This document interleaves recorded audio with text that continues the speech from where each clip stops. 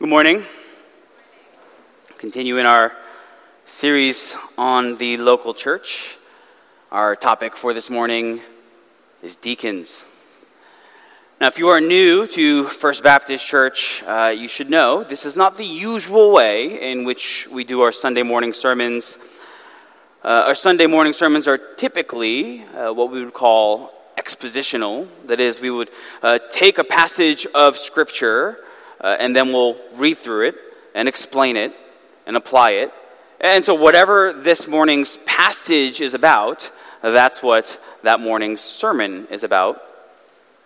What we've been doing in this recent season is a topical series on the local church, and so it's kind of like the reverse, right? In a sense, the sermon, like what the sermon is about, that's chosen first, and then we go through the Bible, seeing what the Bible has to say about that specific topic. And so in this past month, in this series, we've been covering topics about the local church. We started with what is the church? And the definition that we came up with is that the church is God's precious people, purchased and preserved by Christ. Then we talked about preaching, and we made the point that the preaching of God's word, the teaching of God's word, that is the focal point of the gathering of the church. Then we looked at elders, those whom God has appointed to lead and shepherd the church by the means of the word. And then last week we looked at the biblical qualifications for those elders. Today, Lord willing, we're going to cover the topic of deacons, looking at what the scriptures have to say about the other office in the church. And so we can start by just asking a question. What exactly is a deacon? If you went out there and you polled 10 different Christians from 10 different churches, and you asked them each, what exactly is a deacon? I think they'd all agree that deacons come from the Bible, and I think they'd all agree that deacons do stuff in the church. But that might be as far as the agreement would go. Like, what are deacons supposed to do? And how do deacons relate to our previous topic of elders? Like, are they the same thing, or do they act like checks and balances on each other? Like, what exactly is going on there? You ask 10 different Christians these questions, and you might get 11 different answers. And so if we're going to be a biblical church, right, if we're going to do church the way that the Bible says that we should do church, well, we need to know what the Bible has to say on this very important topic. So here's our game plan for this morning. First, we're going to try to answer that question. What exactly is a deacon? We're going to look at 3 biblical aspects of deacons. And just for your listening pleasure, all 3 of the points are going to begin with the letter R. We've got the role of the deacons, the requirement of deacons, and the reward of deacons. And then after we go through those 3 points, I'm going to give you 4 points of application. So first, point number 1, let's think about the role of deacons. I'll start by saying this. There really aren't any passages from the scriptures that I could point to that clearly define for us the role of deacons. That wasn't the case for elders. Right? For elders, there's verses like 1 Peter 5, I exhort the elders among you, shepherd the flock of God that is among you, exercising oversight. And there's verses like 1 Timothy 5:17, let the elders who rule well be considered worthy of double honor, especially those who labor in preaching and teaching. And so those verses very clearly tell us that the elders of the church are to shepherd and to exercise authority and to rule and to teach and preach. With deacons, we don't have such clear-cut verses. Instead, we've got to do a little bit more work. We've got to kind of piece the puzzle together some. A good starting point, I think, would be the word itself, a deacon. It comes from the Greek word diakonos, which just means servant. And so when we see that Greek word or its variants in our New Testaments, it's often not referring to the biblical office. It's often just referring to servants or those who serve, service in general. So for example, you guys know the story of the wedding at Cana. Those guys who serve the wine in John chapter 2, they're called diakonos because they're servants. A related noun is used in Luke chapter 10 when it says that Martha was distracted with much serving, diakonia. Or you'll remember the story. Remember, we've been in the book of Luke when Jesus heals Peter's mother-in-law. She's got that fever, Luke 4:39. Remember what she does right afterwards? He stood over her, rebuked the fever, it left her. Immediately, Peter's mother-in-law rose and began to serve, to deacon them. And so the word itself, deacon, diakonos, it just means to serve. And that gives us a big clue as to the role of the biblical office with that name.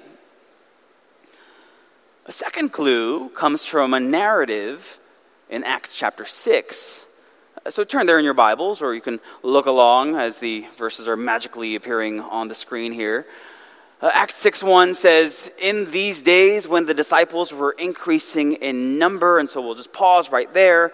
You've got the early church in Jerusalem. It is just growing exponentially at this point. The apostles are preaching the resurrected Jesus, and many are coming to faith. And so what started with just 120 people in the upper room is quickly becoming thousands upon thousands. Acts 4:4, it says that the number of the men came to be about 5,000. So you add in the women, and you add in the increase since chapter 4. As we get to chapter 6, we're looking at well over 10,000 believers by this point. And sometimes you can have the perception that everything was just fine and dandy and wonderful and perfect in the early church.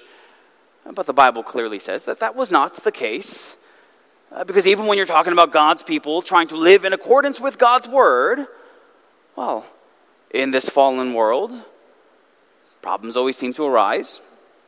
And in the case of the Jerusalem church, it was a problem with food distribution. A complaint by the Hellenists arose against the Hebrews because their widows were being neglected in the daily distribution. The Hellenists there refers to those who would be Greek speakers. The Hebrews would refer to those who would be Hebrew speakers. And so I don't think that this was an issue of like sinful favoritism.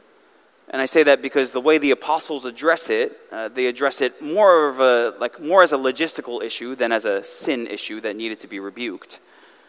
But whatever the origins, there's some issue here at hand. The Greek-speaking widows, they feel neglected. They feel overlooked in the distribution of food. And this is a serious issue.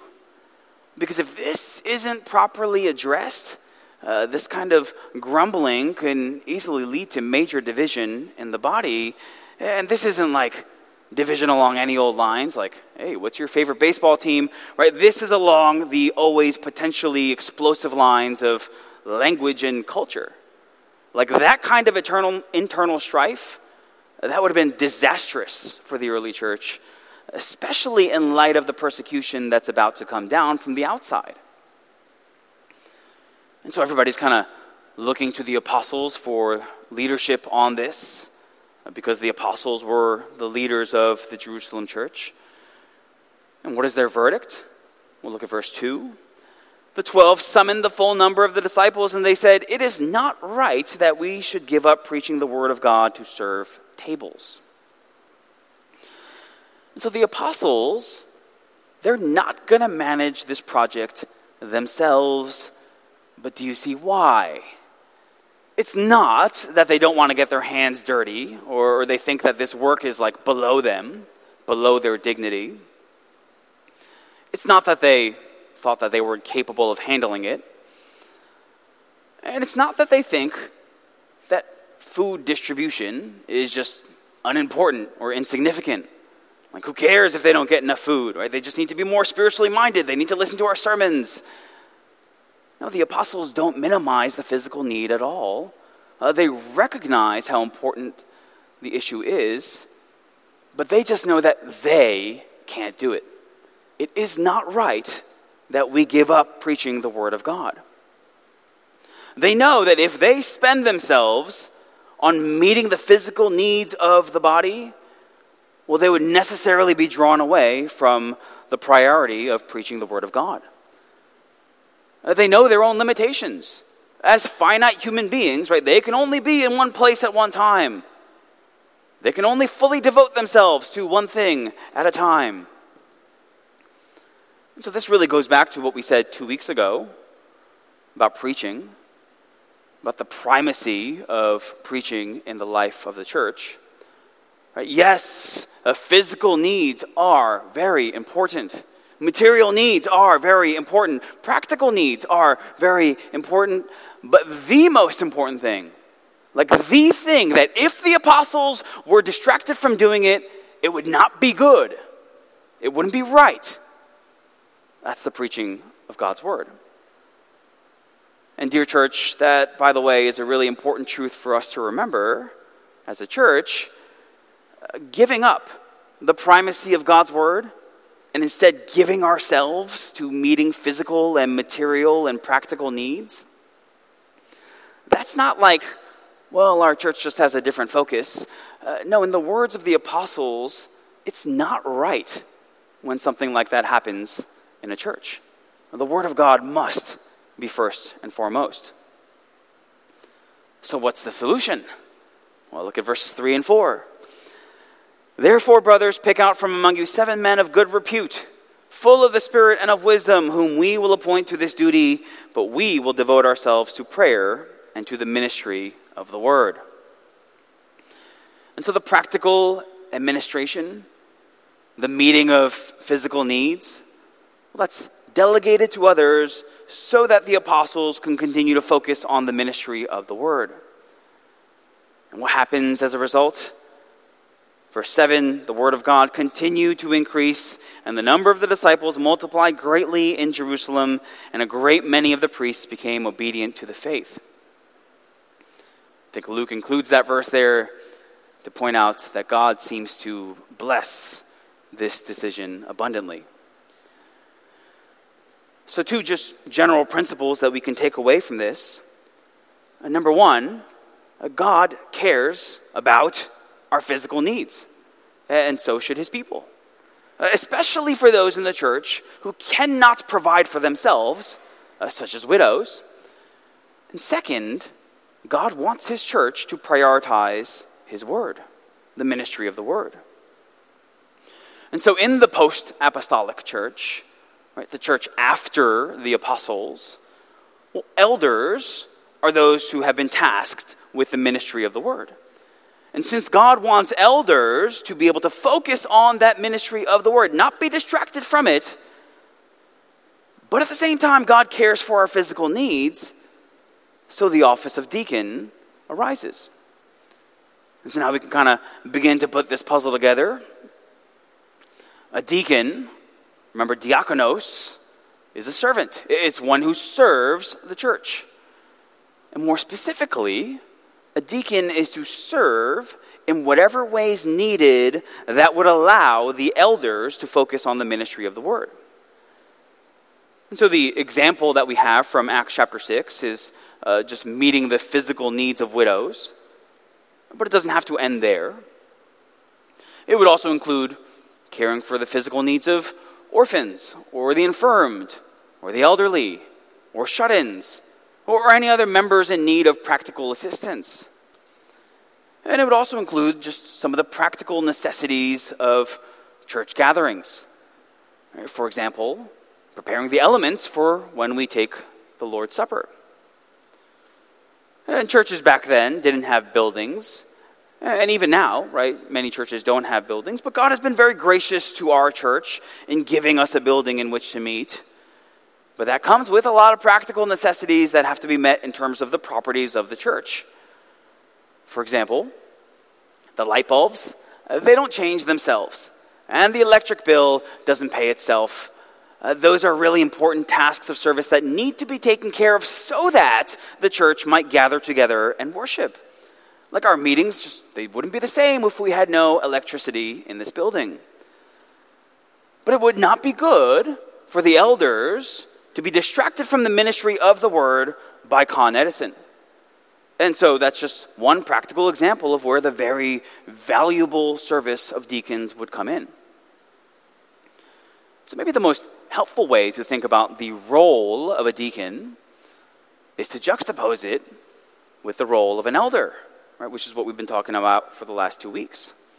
An elder is to rule and to exercise oversight over the church, primarily by the means of preaching and teaching the Word of God. Deacons do not have that responsibility or that spiritual authority. Rather, they are those in the congregation who have been especially recognized and appointed to serve the body in various ways. And so whereas the emphasis on elders is on their leadership, the emphasis for deacons is on their service, on their deaconing. Now, deacons can teach and preach, right? There's no prohibition there. But that's not an expected part of the office. And so we'll get to the requirements of deacon in just a minute. But you'll notice, if you look at 1 Timothy, that able to teach is not one of the requirements for a deacon. It is a requirement for elders, 1 Timothy 3:2, because it is an expected part of the office of elder. It's part of their expected role. But it's not a requirement for deacons because it's not an expected part of their role. Now, this may be new to some of you in this room. Maybe you grew up in a church in which the deacons were the ones who had the spiritual authority in the church, and so they were essentially functioning as elders. Or maybe you grew up in a church in which the deacons were like a second group that oversaw the church, and so you have the elders and the deacons act as a check or a balance on the elders, kind of like how we might think of the branches of our government. But neither of those examples, as commonplace as they are in Baptist churches, is really biblical. And so to summarize, right, point number one, the role of deacons. The role of deacons is to serve the physical and logistical needs of the church body so that the elders can devote themselves to prayer and the ministry of the word. Which brings us to point number two, the requirements of deacons. Given the importance of the role of deacons in the life of the church, well, it stands to reason that God would require one who would serve in that capacity to be qualified. Just like elders must be biblically qualified, so deacons must be biblically qualified. And so for this point, let's turn in our Bibles to 1 Timothy chapter 3. You'll remember from last week's sermon that 1 Timothy chapter 3, verses 1 through 7 was about the requirements for elders, the qualifications for elders. Well, verse 8 is where Paul starts talking about deacons. Deacons likewise must be dignified, not double-tongued, not addicted to much wine, not greedy for dishonest gain. They must hold the mystery of the faith with a clear conscience, and let them also be tested first. Then let them serve as deacons if they prove themselves blameless. So we'll just quickly run through these. And because there's significant overlap with the elder qualifications from last week, I'm not going to spend too much time here. If you weren't here for last week's sermon on elder qualifications, I can't stand the sound of my own voice, so I kind of sympathize with you as I tell you to do this. But I think you would benefit from listening to that sermon, because by knowing about elder qualifications, you will be better equipped to understand deacon qualifications. But first, verse 8, right? Deacons must be dignified. That's a term that's got some similarities to the first elder qualification, being above reproach. Dignified, right? It means to be respectable, honorable, esteemed in terms of your reputation as far as your character goes. Another translation has a worthy of respect. I think that works well. Just like with elders, right? Of course, you're standing before God. That's ultimately what matters. God alone is your judge. Before a public office like this, your reputation before people does matter. The person who says, I don't care what anybody thinks, well, that person most definitely should not be a deacon. Second, deacons must be not double-tongued. Double-tongued, in the Greek, it's the word dilogos, di meaning two, Logos, you know that word means word. And so two-worded. A deacon must not be two-worded. This is the person that says one thing to one person and then turns around and says a completely different thing to another person. We might say that they speak out of both sides of their mouth. And so more generally, this is someone who is, in their speech, dishonest or manipulative or deceptive or unreliable. And of course, as Jesus said, what comes out of their mouth really just reflects what's in their heart, because out of the abundance of the heart, the mouth speaks. A third, deacons must not be addicted to much wine. A fourth, deacons must not be greedy for dishonest gain. Two aspects of self-control here, and we're not going to go into detail because we talked about these exact principles last week. You'll notice that they are basically equivalent to the elder qualifications of not being a drunkard and not being a lover of money. And you can see why not greedy for dishonest gain, that would be particularly relevant for deacons because they would typically be involved in handling some of the resources of the church. A fifth, deacons must hold the mystery of the faith with a clear conscience. Mystery of the faith, that sounds really like enigmatic and cryptic, but it's not meant to be. It's just referring to the gospel. The word mystery in the New Testament refers to something that was previously hidden but is now revealed. And so specifically here, Paul's referring to the truths of the gospel. And you can clearly see that if you look down at verse 16, where that word mystery is used again clearly in the context of the gospel. They've got to be people who hold such gospel truths with a clear conscience. A sixth, deacons must be tested. Tested not only in the sense of kind of letting them go through some ups and downs in their spiritual lives, that they might prove themselves to be faithful through it all, but also I think tested in terms of their serving. That is, you only want to appoint someone, a deacon, who is already deaconing, like who is already serving the body in many ways. Churches should not make the mistake of saying, well, we need to get that person more involved. We need to get that person serving, and so let's make him a deacon. That'll get him serving. Well, that's like saying, we need to teach our teenager to be more responsible, stop being so irresponsible, just give him a credit card and he'll figure it out. That's a really bad idea, right? Let him be tested first. Seventh, I'm going to skip over verse 11 for just a moment, and we're going to come back to it in a minute. If you look at verse 12, the deacon must be the husband of one wife. Well, we said last week that refers to being a one-woman man, right? Faithful with regards to the opposite sex. And eighth, a deacon ought to have a solid family life, managing their children and their own households well. Remember that requirement from 1 Timothy 3:4 for elders. But you'll notice that there is a major difference. It does not come with the same rationale that Paul gives in verse 5 for elders. Look at verse 5. If someone does not know how to manage his own household, how will he care for God's church? Well, it makes sense that Paul would say that about elders, but not deacons, because deacons are not called to manage and oversee the church like elders are. But even though they're not called to that kind of spiritual oversight, they still must have orderly families. Otherwise, what kind of reputation would that bring upon the church? As you think about these 7 qualifications, as you look through that list in 1 Timothy chapter 3, notice that all of them are measures of a person's character as opposed to their technical competence. I think it's an important thing for us to remember because we might have a tendency, a temptation, to look at people who have certain like administrative skills or certain technical competencies, management skills, financial skills, whatever it might be, and automatically think that person is going to make a good deacon. Well, maybe, but notice that all these qualifications are about character. And so we never want to overlook character for the sake of technical competency or skill. Ideally, you'd have both, but above all, right, it's godly character that's the non-negotiable. So now let's come back to verse 11. We skipped over this earlier.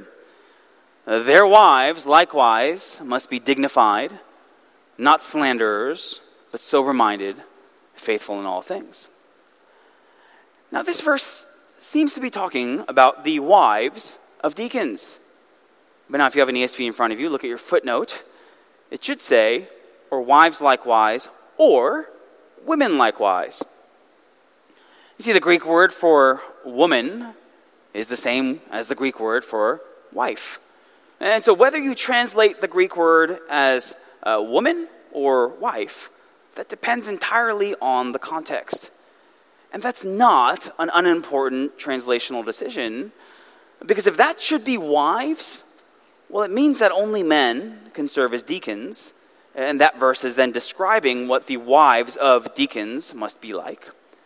But if that should be women, well, it means that Paul is giving the requirements for women who serve as deacons in verse 11, right in the middle of requirements for male deacons in verses 8 through 10, and again in verse 12.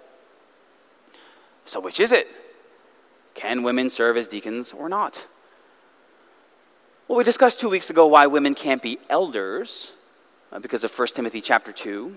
I do not permit a woman to teach or to exercise authority over a man. Rather, she is to remain quiet. For Adam was formed first, then Eve, and Adam was not deceived, but the woman was deceived and became a transgressor. And so you'll see in that verse, 1 Timothy 2:12, that the two things that the elder must do, teach and exercise authority, those are the very two things that Paul clearly says that women cannot do in the church. So what about deacons? Well, given that deacons are doing what deacons should be doing, not teaching and not exercising authority, but serving under the oversight of elders, I don't think there's anything in the Bible that would prohibit women from serving as deacons. And so 1 Timothy 3:11 is probably about the women deacons. And so there Paul gives 4 requirements of women serving in the deacon role that actually, if you look at these requirements in verses 8 through 10, are very, very similar to the requirements given of the men serving in the deacon role. So look at verse 11 against verse 8. You see the same word dignified, right, leading off both lists. It's the same word in the Greek. And then you see not slanderers, which really belongs to the same category as not being double-tongued, right? It's of speech. And then you see sober-minded, which is related to the idea of not being addicted to much wine, right, aka being sober. And then you see faithful in all things, which is similar to verse 10. Let them serve as deacons if they prove themselves blameless, if they prove themselves faithful in all things. So in our church, we currently do have women serving as deacons in that kind of capacity. But the bigger point here, right, point number 2, is that whether they're men or women, they must be qualified. Right? They must be men or women of strong, proven character as laid out in 1 Timothy chapter 3. Point number 2, the requirement of deacons. Point number 3, the reward of deacons. So we've talked about what deacons do. Point number 1, the role of deacons. We talked about who deacons should be, like what kind of people they should be. Point number 2, the requirement of deacons. Now let's think about their reward, the ways in which God blesses them for their service. Look at 1 Timothy 3:13. For those who serve well as deacons gain a good standing for themselves and also great confidence in the faith that is in Christ Jesus. But let's think about why that is the case. Like, why would serving as a deacon lead to great confidence in the faith? That would have been a curious statement to make, especially in the Greek culture of that day, a culture that looked down on service as something unworthy, a culture that looked down on those who serve as being of low dignity. But if you've read the Gospels, you know just how often Jesus pointed out that the kingdom of God is just very, very different from the world in that regard. Matthew 23:11, who is the greatest? Who is the greatest? The greatest among you shall be your diakonos, your servant. Mark 9:35, he sat down and he called the 12 and he said to them, if anyone will be first, so who is first? He must be last of all and servant, diakonos, of all. Mark chapter 10, verses 42 through 44, the disciples are arguing about who's going to sit at the right hand and who's going to sit at the left hand, and Jesus calls them to him and says to them, verse 42, you know that those who are considered rulers of the Gentiles lord it over them, and their great ones exercise authority over them. So that's how the world looks at these things, but it shall not be so among you. Whoever would be great among you must be your servant. And you know what the Greek word is there. It's diakonos. Whoever would be first among you must be slave of all. And so as deacons are especially set apart by the body of Christ to serve, to do exactly what Jesus commanded of his disciples in those verses. And so at the very least, their obedience to God's word through service should give deacons great confidence in the faith that is in Christ Jesus. But I think there's more. There's more to the deacon's reward, because it's not just that by serving, they're doing what Jesus said. It's also that by serving, they're doing what Jesus did. Brothers and sisters, there are few greater joys in the Christian life than just being like Jesus. I just read Mark 10, verses 42 to 44, those verses in which Jesus tells his disciples to serve one another, to deacon one another. Well, the very next verse is Mark 10:45. And you know Mark 10:45. For the Son of Man came not to be served, but to serve, to deacon, and to give his life as a ransom for many. And so I hope you see how I'm putting this all together. Point number 3, the reward of deacons. We're not talking here about material rewards, whether here or even in heaven.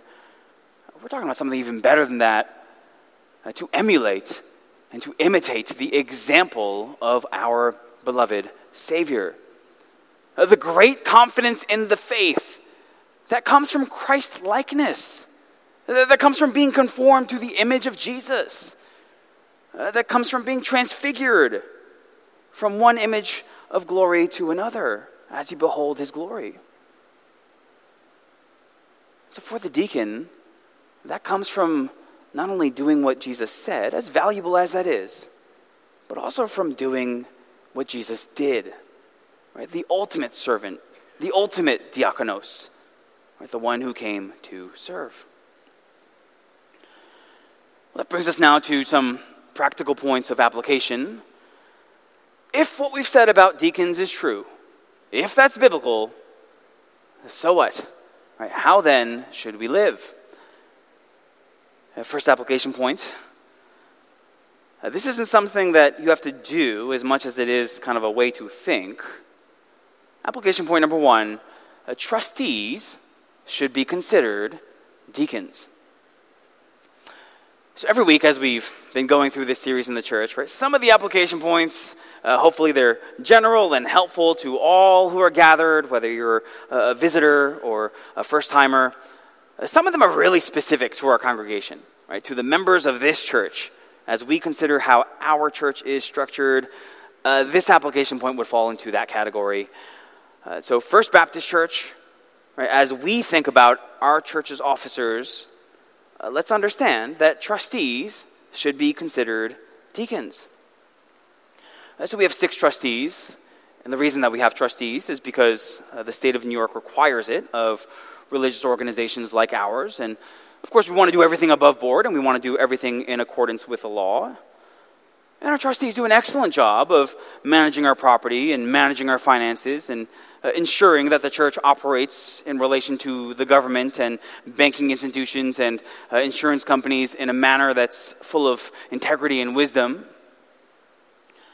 But as we consider this morning, like, what even is a deacon? Well, it's someone who meets the requirements of 1 Timothy chapter 3, that the church then sets apart to serve in a specific capacity that allows the elders of the church to focus on the ministry of the word. Well, that's essentially what our trustees already are. We already use the requirements of 1 Timothy chapter 3 to evaluate trustee candidates, which we should, since they are officers of the church. And we already set apart the trustees for a specific role of service. And so even though we have never recognized them as deacons, well, they're deacons. You know the saying, if it walks like a deacon, and swims like a deacon, and quacks like a deacon, it's a deacon. And so one of the changes that is going to be in the bylaws revision that I'm going to propose to you, members of First Baptist Church, is to make that equivalence explicit, right? To recognize our trustees as biblical deacons. And that, Lord willing, will hopefully protect our church in the future from ever having someone who is not biblically qualified from serving in that office. Application point number 1, trustees should be considered deacons. Application point number 2 is to honor your deacons. The Bible clearly says to honor those to whom honor is owed. And so if we're understanding the role of deacons rightly, if we're understanding the honorable nature of serving, how Christ-like that is, well, then it stands to reason that we as a church ought to honor our deacons. So church, I want you to honor those who serve you as deacons.